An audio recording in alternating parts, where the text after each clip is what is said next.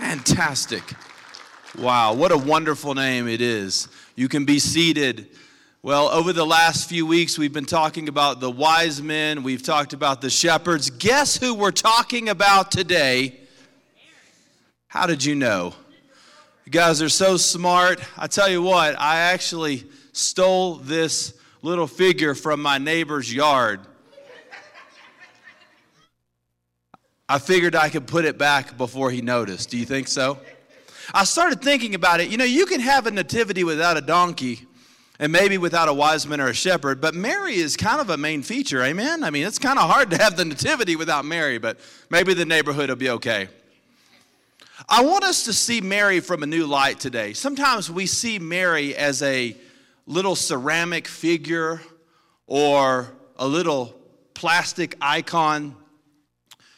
Her emblem is on the picture of a Christmas card, but we don't really take a moment to think about the life of Mary and what it was like to really bear the Son of God. It's an amazing story of overcoming fear. And I want you to take out your notes today and follow along with me as we look at this amazing character. And I'm going to put Mary right here so she doesn't run off. But let's look together at this great character. At this time of year, there are so many phobias. There's many phobias. There's the fear of the holidays, Eortophobia. Maybe you've heard of that before, the fear of holidays. It usually starts early in childhood and occurs from bad events. There is Santaphobia, people that are afraid of Santa Claus. I don't know if you've ever been afraid of Santa Claus. You might have Santaphobia. Other people may have Doronophobia, the fear of opening gifts, or Chionophobia, the fear of snow, or Pyrophobia, the fear of a fire in a fireplace, or the fear of parties, Symbosophobia. Or here's my favorite one, the fear of mother-in-laws, Pantherophobia. Okay, you might have that. But all of these may lead to the fear of Christmas, which is Christogenitocophobia. Okay? And my dyslexia is totally kicking in there on that. I hope I got that right. The fear of Christmas. Many times we think about the first Christmas and we think about the angels rejoicing and we think about the star in the sky and we think about the shepherds and the wise men and we think about the great celebration and the fulfillment of prophecy and now Jesus has been born and it's all good. There was a lot of fear that was going on around the first Christmas. A lot of phobia, a lot of fear, a lot of Christogenitocophobia, if you will. It begins with Mary. And Mary is under a lot of pressure. She is an unwed teenage mother. And in biblical times, this was not an easy task. Today, that's not as uncommon. In the ancient world, especially in the Jewish tradition, very, very, very difficult. And I want us to see three fears that we all face, that Mary faced, that we face today. And the first is simply this, the fear of what people will think of me. Mary had to worry. She was worried about, well, I'm this unwed teenage mother. I mean, in the ancient world, young girls would, around the time of 13, they would be betrothed, which is kind of like engagement. And then by the time they were 14, they were generally married. So they would move from their father's house to the house of their husband. And the betrothal period would last about a year. And they were very, very, very young. Can you imagine being in middle school and being married? Can you imagine being married to somebody in middle school? I mean, come on. That's the ancient world. But to make matters more complex, now Mary is this young girl, And the angel of the Lord told her she was highly favored. But I wonder if she felt highly favored when she was the unwed teenage mom. The fear of what people will think. I think it's one of the most crippling things to the life of faith is if I follow God and if I do what the Lord has purposed for me to do, what is everybody else going to say? And to really follow Christ is to disappoint and upset some people. Amen? You can't follow the Lord and His purposes and His plans for your life if you're not willing at times to go against the current and swim upstream a little bit. Mary experienced this. She knew in the back of her mind that the Levitical code called for young girls who were pregnant outside of marriage to be stoned. And we see that in Deuteronomy 22, 20 to 21. But if this accusation is true and the evidence of the young woman's virginity is found, they will bring the woman to the door of her father's house, and the men of her city will stone her to death. That's in the back of Mary's mind as she's getting the announcement from the angel Gabriel. Wow. And then she had to talk to her family. I mean, can you imagine the conversation with her mom and dad? Hey, Mom, this sounds a little far-fetched, but the angel Gabriel told me I'm going to conceive by the Holy Spirit. I mean, whoa. The only recording that we have of her talking to her family is to her relative Elizabeth. Elizabeth is believed to be her cousin. The Bible just says a relative. And she goes and spends some time with Elizabeth. Elizabeth's the mother of John the Baptist. And she's an older woman who hasn't been able to conceive. And the angel Gabriel tells Zechariah, the husband of Elizabeth, you're going to have a baby. And so she's an older lady. So she's much older than Mary, but they're pregnant at the same time. And she goes and she talks to Elizabeth. But you know what? The angel Gabriel had already been talking, had already been speaking to Elizabeth and her husband. And when Mary announced that she was pregnant, it was no big deal because the angel had already told them. And then when she had to have the conversation with Joseph, that had to be the hardest conversation. Hey, baby, I really love you, but I got a surprise. The angel Gabriel had already spoken to Joseph. So, Mary had this fear, what am I going to say? What am I going to tell people? But the beautiful thing is that God had already paved the way. Amen? I mean, God had already sent a messenger to the family and to the fiance to tell them about the birth of Jesus. So I got some good news for you. When you're stepping out on a limb, and you're going to do something as you follow the Lord that might push the envelope a little bit, know that God is going to make a way. God's going to provide a path. God's going to open up an opportunity and a direction for you, just like He did with Mary. There's a second thing, and that's the fear of provision, the fear of having enough. Look at chapter 2, verse 7 of Luke's gospel. Then she gave birth to her firstborn son, and she wrapped him tightly in cloth and laid him in a manger because there was no guest room available for them. So they have to go to Jerusalem for the census. Normally, pregnant women didn't want to travel, especially that late in the pregnancy. So they're from Nazareth. They have the baby in Bethlehem. On the way to Jerusalem, they get an interruption. The baby comes, and they can't find a place to deliver the baby because there's no room in the inn. And so they deliver the baby Jesus in a manger. And we have a lot of glorified type mangers, but let's don't get this confused. There was dung on the floor.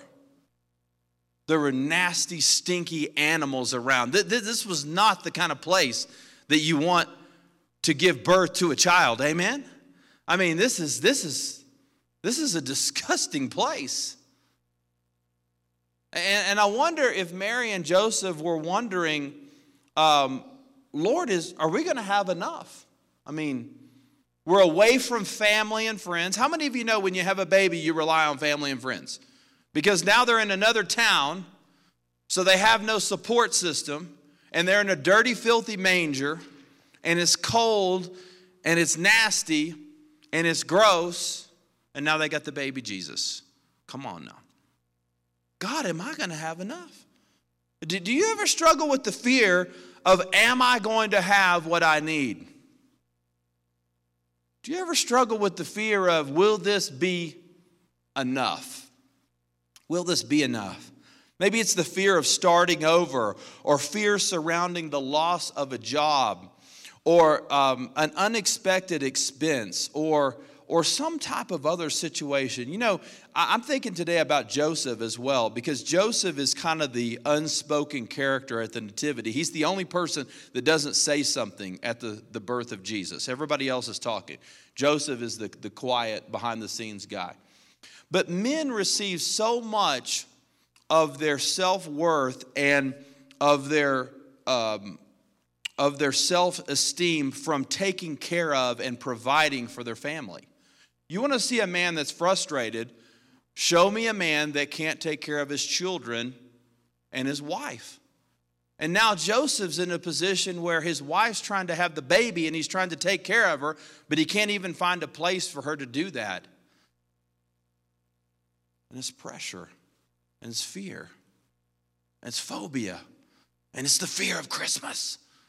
We're talking about Christmas from a different angle today. The fear of, will I have enough? Which leads us to the third thing, fear of, where is all this going? Where is all this going? Maybe that's a question you've asked yourself. In Matthew 2:13, the angel wakes them up in the middle of the night and says, you got to run to Egypt because they're trying to kill you guys. Now, was it not bad enough that they had the baby away from home in a manger, and they're young teenagers and they don't have financial resources and they don't have other people around them loving them and supporting them? Remember, the Magi didn't get there till a year or two later. Okay, God, I delivered the baby Jesus, and now I have to run to another country where they speak a different language, and I have to go in the middle of the night, and I'm a fugitive running for my life. God, is this really the plan? Have you ever been on the plan of God and ever questioned if it was the right path? Like, Lord, did I hear your voice? Did I get this right? Is this the way that it was supposed to work out? Sometimes we say, well, you know, if I'm following the Lord, then the path should be easier than this. But you know, sometimes following the Lord is a hard path. It's a challenging path. But you know what's so amazing about this story is that God continues to provide for this family. And as awkward as it was to get up in the middle of the night and to run to Egypt, guess what? God provided. It was a lot better than staying in Bethlehem, amen? That's where crazy Herod was. So there's the fear of, where is all this going? Well, what does God say to us? What is the remedy for fear? In this encounter that Gabriel has with the Virgin Mary, he announces to her 4 things to help her overcome her fear. And I hope you'll write these down today because I believe these will help you. He says, first of all, you are highly favored. In Luke 1:28, look at it. He says, and the angel came and said to her, greetings, favored woman, the Lord is with you. Again, she may not have felt favored. You may not feel favored. But do you know what? If you're in Christ, you're favored too, because the word favored means graced. It comes from the word grace. And if you have the grace of God in the person of Jesus in your life, guess what? You're highly favored too. You don't have to be pregnant with the Son of God to be favored. You are highly favored. And I love 1 Corinthians chapter 6, verse 2. It says, I tell you this now. Now is the time of God's favor. Now is the day of salvation. So salvation and favor really go together. If you have salvation in Christ, you have the favor of God. You have the hand of God. You have the blessing of God. And this counters the shame. Perhaps the angel announced to Mary, you are highly favored. So she would not fall into the false belief of shame and frustration that she so easily could have succumbed to. And so she's highly favored. You're highly favored. How can I be favored when I feel oppressed or when I feel down? Well, favor doesn't mean everything's easy. Favor doesn't mean that everything goes smoothly and according to all of our plans, but it just means that God's hand is on our lives. And perhaps the greatest way that God reveals his hand and his purposes in our own existence is when we go through hard times. So this is seen here in the birth of Jesus. How do you see yourself today? I mean, do you perceive yourself as highly favored? When you wake up in the morning, do you tell yourself, I'm so oppressed, I'm so discouraged, life is so hard? Or do you wake up in the morning and say, I am highly favored of God? What is your expectation? What is your anticipation for the things that God is going to do in your life? And God's favor can be manifested so many different ways. I don't think that there's just one formula for the favor of God. Sometimes the favor of God can come on our life and our family. In fact, Proverbs 18:22 says that if a man finds a good wife, he's found the favor of God. And some of us have that experience. Maybe that's your story. Others of us have the favor of God in our finances, or maybe you have the favor of God in wisdom, or God can express his favor in our life in so many different ways. But listen, if you're in Christ, you are highly favored. And no two people are exactly favored the exact same way, but it's an awesome thing. Should we seek the favor of God? Absolutely. Should I pray for God's blessings on my life? Of course you should. Sometimes Christians are like, I feel bad asking God to bless me. Are you crazy? You're highly favored of God. You should ask for the blessings of God. You should seek after those things. And listen, the more that you follow God's plan for your life, the more his favor will be on your life, because God can do more in and through you. You become a conduit through which God can work. And so we're highly favored. But he also says right after that, you're highly favored, but you're not alone. Isn't that beautiful? You're not alone. And the angel came to her and said, greetings, favored woman, the Lord is with you. You're not alone. When you're going through fears and phobias and anxiety, remember this, you can be lonely and not be alone. God is always with you. And he reminds Mary, my presence is with you. People disappoint, but God is always there. God is always with us. People run off. People say things that hurt us. People disappoint. That's true. Remember this. God is not like people. Sometimes we think, well, people hurt me. People disappoint me. Maybe God. No. God is always there. He's always with us. And so he says, Mary, you're highly favored, and I'm with you. Is there anything more awesome than just knowing you're not alone? I mean, I feel so much comfort when I'm going through some hard times and I know that I can pick up the phone and I can call somebody and they don't have to have all the answers to my problems, but just knowing that somebody's pulling for me and just that somebody's in my corner is awesome, because when you get isolated and you get by yourself, that's when you get even more depressed and down. It's an awesome thing just to know God is with you. I want to announce today to you, as we talk about the story of Christmas, God is with you. In fact, one of the names of Jesus is what? Emmanuel. Emmanuel, meaning God is with you. And in the ancient world, names were given to reveal characteristics and attributes of the person. So the reason that Jesus is called Emmanuel is because he is always with us. You're not alone. You're not by yourself. God is there with you. And the angel said to her, greetings, favored woman, the Lord is with you. The Lord is with you. The Lord's with you. So we're highly favored. We're not alone.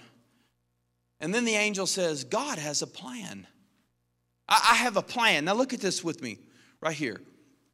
Now listen, you will conceive and give birth to a son, and you will name him Jesus. Okay, so that was That was what she was told to name the baby. You'll name him Jesus. Verse 32. He will be great, and he'll be called the Son of the Most High God. And the Lord God will give him the throne of his father David, and he will reign over the house of Jacob forever, and his kingdom will have no end. And Mary asked the angel, how can this be, since I have had no sexual relations with a man? That's a great question, is it not? Mary doesn't ask a lot of questions. She's like, let me just make sure I got this straight, Lord. And he answers, okay? Now here's one of the vaguest, most obscure answers in the Bible right here. But the angel says it right here in 35. Look at this. The angel replied, the Holy Spirit will come upon you, and the power of the Most High will overshadow you. Therefore, the Holy One to be born will be called the Son of God. Now, I don't know about you, but I'm still trying to figure out the Holy Spirit will come over you. And how did he word that there? Come upon you, and the power of the Most High will overshadow you. I don't know how that leads to conception. Anybody got that figured out? But that's what the angel said. And I think many times God's plans are kind of like that. God says, this is what's going to happen. Here's the plan. And we're thinking, okay, God, I need to know the specific details. How in the world does that happen? In fact, your answer makes me have 17 more questions, okay? But sometimes God wants us just to relax and to trust him and to operate on the word that he has given to us. And Mary says, okay. It wasn't because it all made sense to her, but it was because she was willing to follow. We say this, God, I will follow you if I fully comprehend and understand all the nuances of everything you want me to do.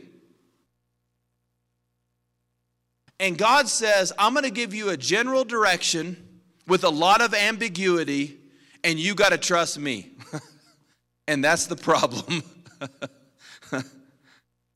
I'm sure Mary had many more questions, but she took the plan that had been given to her, and she began to operate on the things that God had said. Now remember, the full revelation of God had not been given to Mary and Joseph. The New Testament wasn't written. So the angel announces, we have the full counsel of the Word of God. We have so many promises. We have so many truths. We have so much wisdom. We have so much more information about the will and purposes of God than they did. But sometimes we get hung up on all the details. Listen, are you holding back on the purposes and plans of God for your life because you don't feel like you have sufficient data? If so, move on the things that God has said instead of worrying about everything that he hasn't said. I mean, we have a whole book of things that God has called us to do. We ought to spend more time worried about doing what we already know to do rather than worrying about the things that we're not sure if we should do. Amen? So Mary begins to move. She begins to operate. Okay, well, I don't know about this. I don't know about that. But the angel said to call him Jesus, and he's going to be the Son of the Most High God, so I got to get him ready for that. And she begins to move with the plan of God. God always has a plan. There's a big difference between human plans and divine plans. We should spend more time getting our life in alignment with the plans of God rather than dreaming up and collaborating on all the plans that we think God should bless. Let's find God's plan. So Mary's like, this is crazy. I don't get it all, but I'm ready, Lord. Let's do it. Let's do it. And this is her response. This is beautiful in chapter 1, verse 38 of Luke. I am the Lord's servant. Amen. How many times would our life be better if we could say that with Mary? I am the Lord's servant. May it be done to me according to your word. And then the angel left her. She's like, I got the assignment, Lord. I'm ready to go. I'm your servant. What else you need from me, Lord? When you need other things, just send Gabriel back to give me some instruction. I'm ready, Lord. It's amazing. God has a plan. And listen, because God has a plan, you can trust him.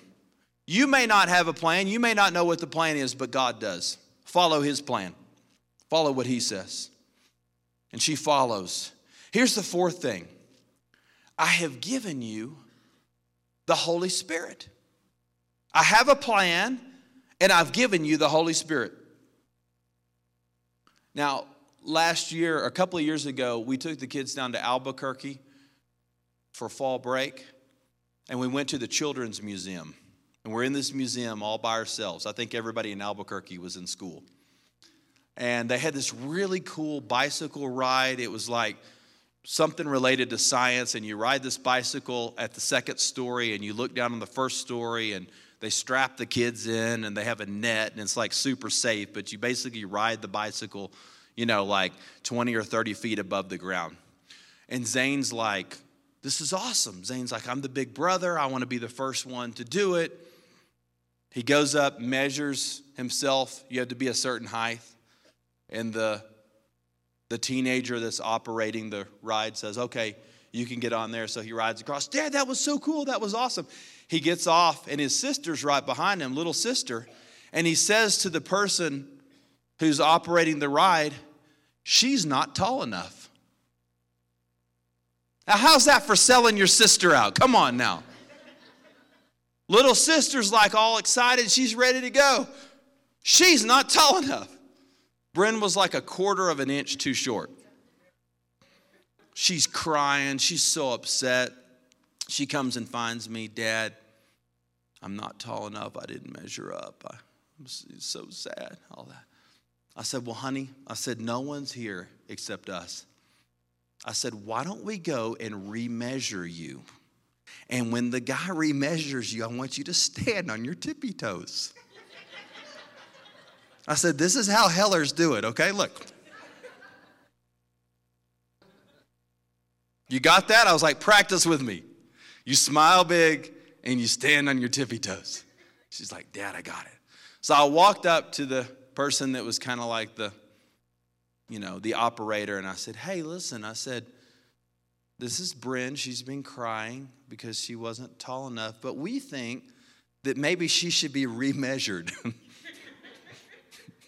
And the individual was very gracious and said, well, sure, step back up here and bring Bryn.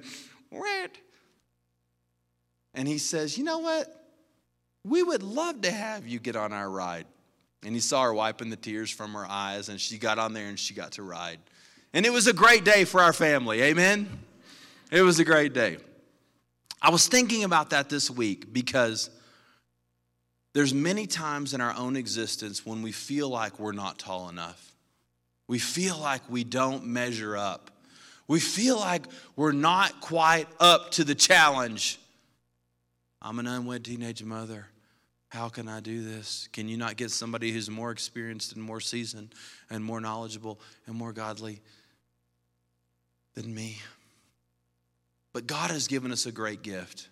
He's given us the power of the Holy Spirit.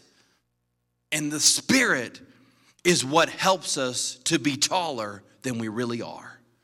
Now look at this right here. In verse 35, the angel replied to her, the Holy Spirit will come upon you, and the power of the Most High will overshadow you. Therefore, the Holy One to be born will be called the Son of God. What could not be done by man could be done by God's Spirit. How are you going to overcome fear this Christmas season? The power of the Holy Spirit within you, that third person of the Trinity, living in your own heart, giving you power, giving you strength, giving you capability, giving you knowledge that you don't have by yourself. It's from the Lord. The Christian life cannot be lived apart from the Spirit. We have to have the Holy Spirit within us. Listen, the Holy Spirit is dynamic. He's powerful. That's why in the book of Acts it says, you shall receive power when the Holy Spirit comes upon you, because there is power in the Spirit. And what man cannot do alone, the Spirit can do all day long.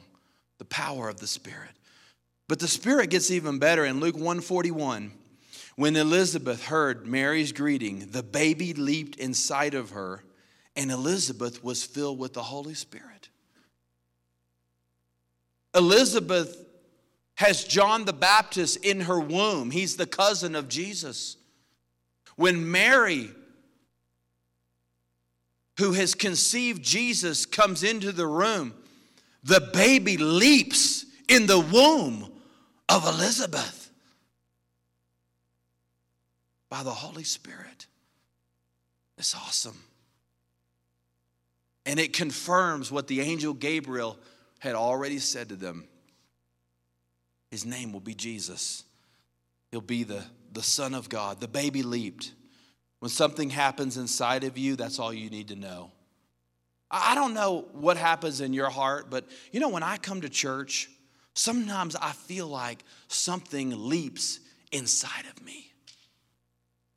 Something jumps. It's the power of the Spirit of God. I hope you experience that. Listen, just because the baby leaps in your inward being, in your womb, doesn't mean that all the problems go away. But it means that you have the assurance and the power of God within you to do what He's called you to do. And sometimes we need to experience that leaping, that hopping, that experience, that connectivity, that connection with the power of God. Jesus has a way of bringing things to life, and Jesus can make you jump when you would not normally. Jesus hadn't even been born, and He's already impacting people. Come on, people. Is that amazing? If Jesus can make the baby leap before he's been born, what could He do when He is born? When He is the sinless Son of God? When He is crucified? When He is resurrected? When He has ascended? When He will come again for His people and His church? Oh my goodness. That's why we don't have to walk in fear. You're highly favored. You're not alone. God has a plan. And God has given us the Holy Spirit to help us when we're a little bit too short.